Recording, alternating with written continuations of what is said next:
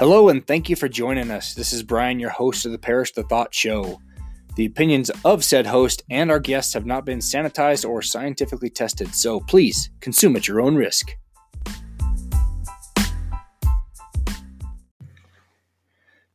Today I want to discuss an article I wrote last year about the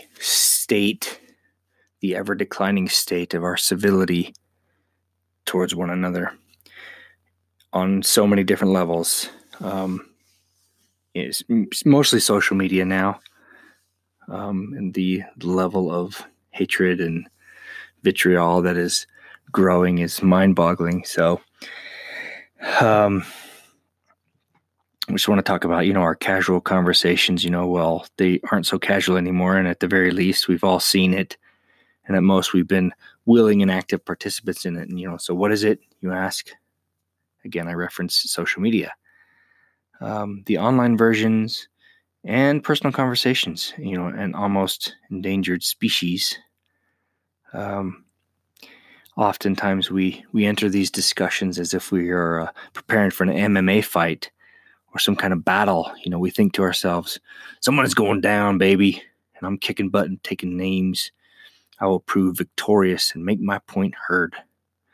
And we come into these discussions with a suitcase full of emotions and personal biases and traditions or things our great Aunt Ruth would always tell us at the obligatory family functions. And it's just a source of contention and bitterness. Stephen Covey, in his book, The 7 Habits of Highly Effective People, says, seek first to understand and then be understood. And this is very, very wise counsel that we often forget as we dig our heels in and embrace our rigidity to defend our point of view. Unrighteous pride, fuels a my way or highway attitude, and then the walls of defense are up before the conversation has even started. And if we'd all take 37 seconds to breathe and think of the other person who's trying to figure out this thing called life as we are, instead of an opponent, then our conversations will be more meaningful and it'd have a lot more value if we just treat them like a human instead of a statistic or a group or a label, which we do. We like to label people and put them in these categories to try to help ourselves understand them, when in fact it just divides us and puts more distance in between. And truth be told, when you come to a discussion about whatever topic, neither one of us really know what's true. We have our beliefs and our impressions, but we both have a laundry list of statistics and scientific studies and news sources or infographics that we can reference to back up our position. And one can point to any of the above to support their arguments. And realistically, both sides have to exercise a little faith in those who are providing those sources to us. After all, the people behind the sources are just that, people. People with their own set of biases, family and personal values or political perspectives. We would be foolish to think that those biases don't affect their data, at least a little. So what's to be done? It's simple, really. Difficult at times, but simple. So you ready for it? Everyone, hold on to your seat. Be nice. That's it. I said it. We all learned this when we were 5 years old, but somehow I've forgotten this wisdom from our kindergarten years. Genuine love and kindness goes a long way. I was raised in a predominantly conservative county in Northern California. And then I have cousins who were raised in predominantly liberal Berkeley. And all of us effectively influenced by our two cultures. And I say this to preface an example of how a conversation could have gone south quickly had both of us not exercised this civility in which I'm talking about.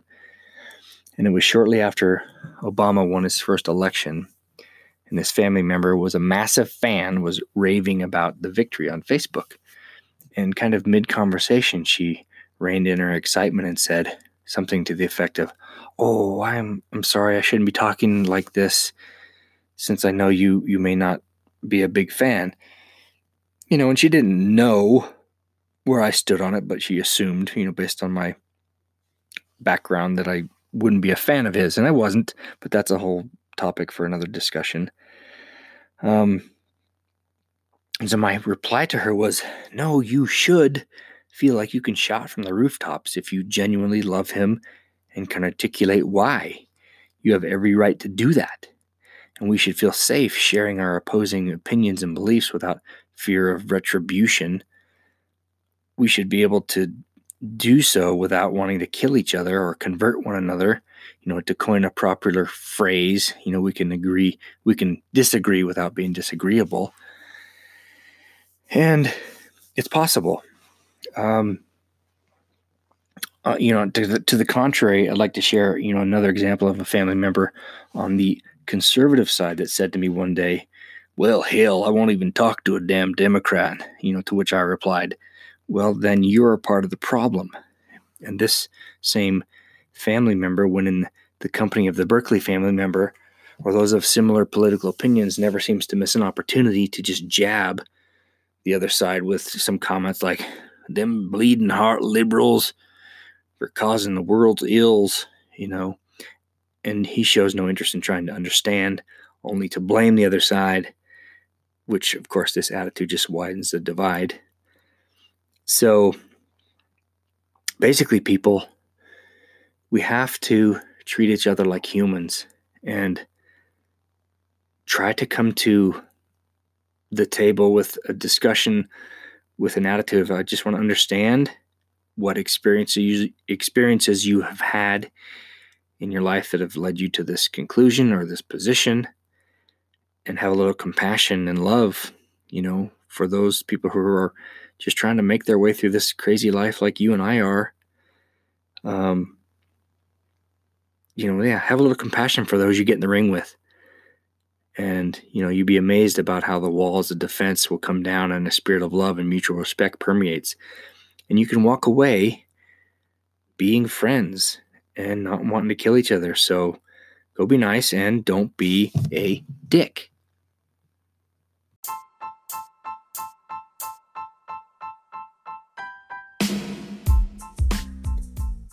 Thank you again for listening to the Parrish the Thought Show.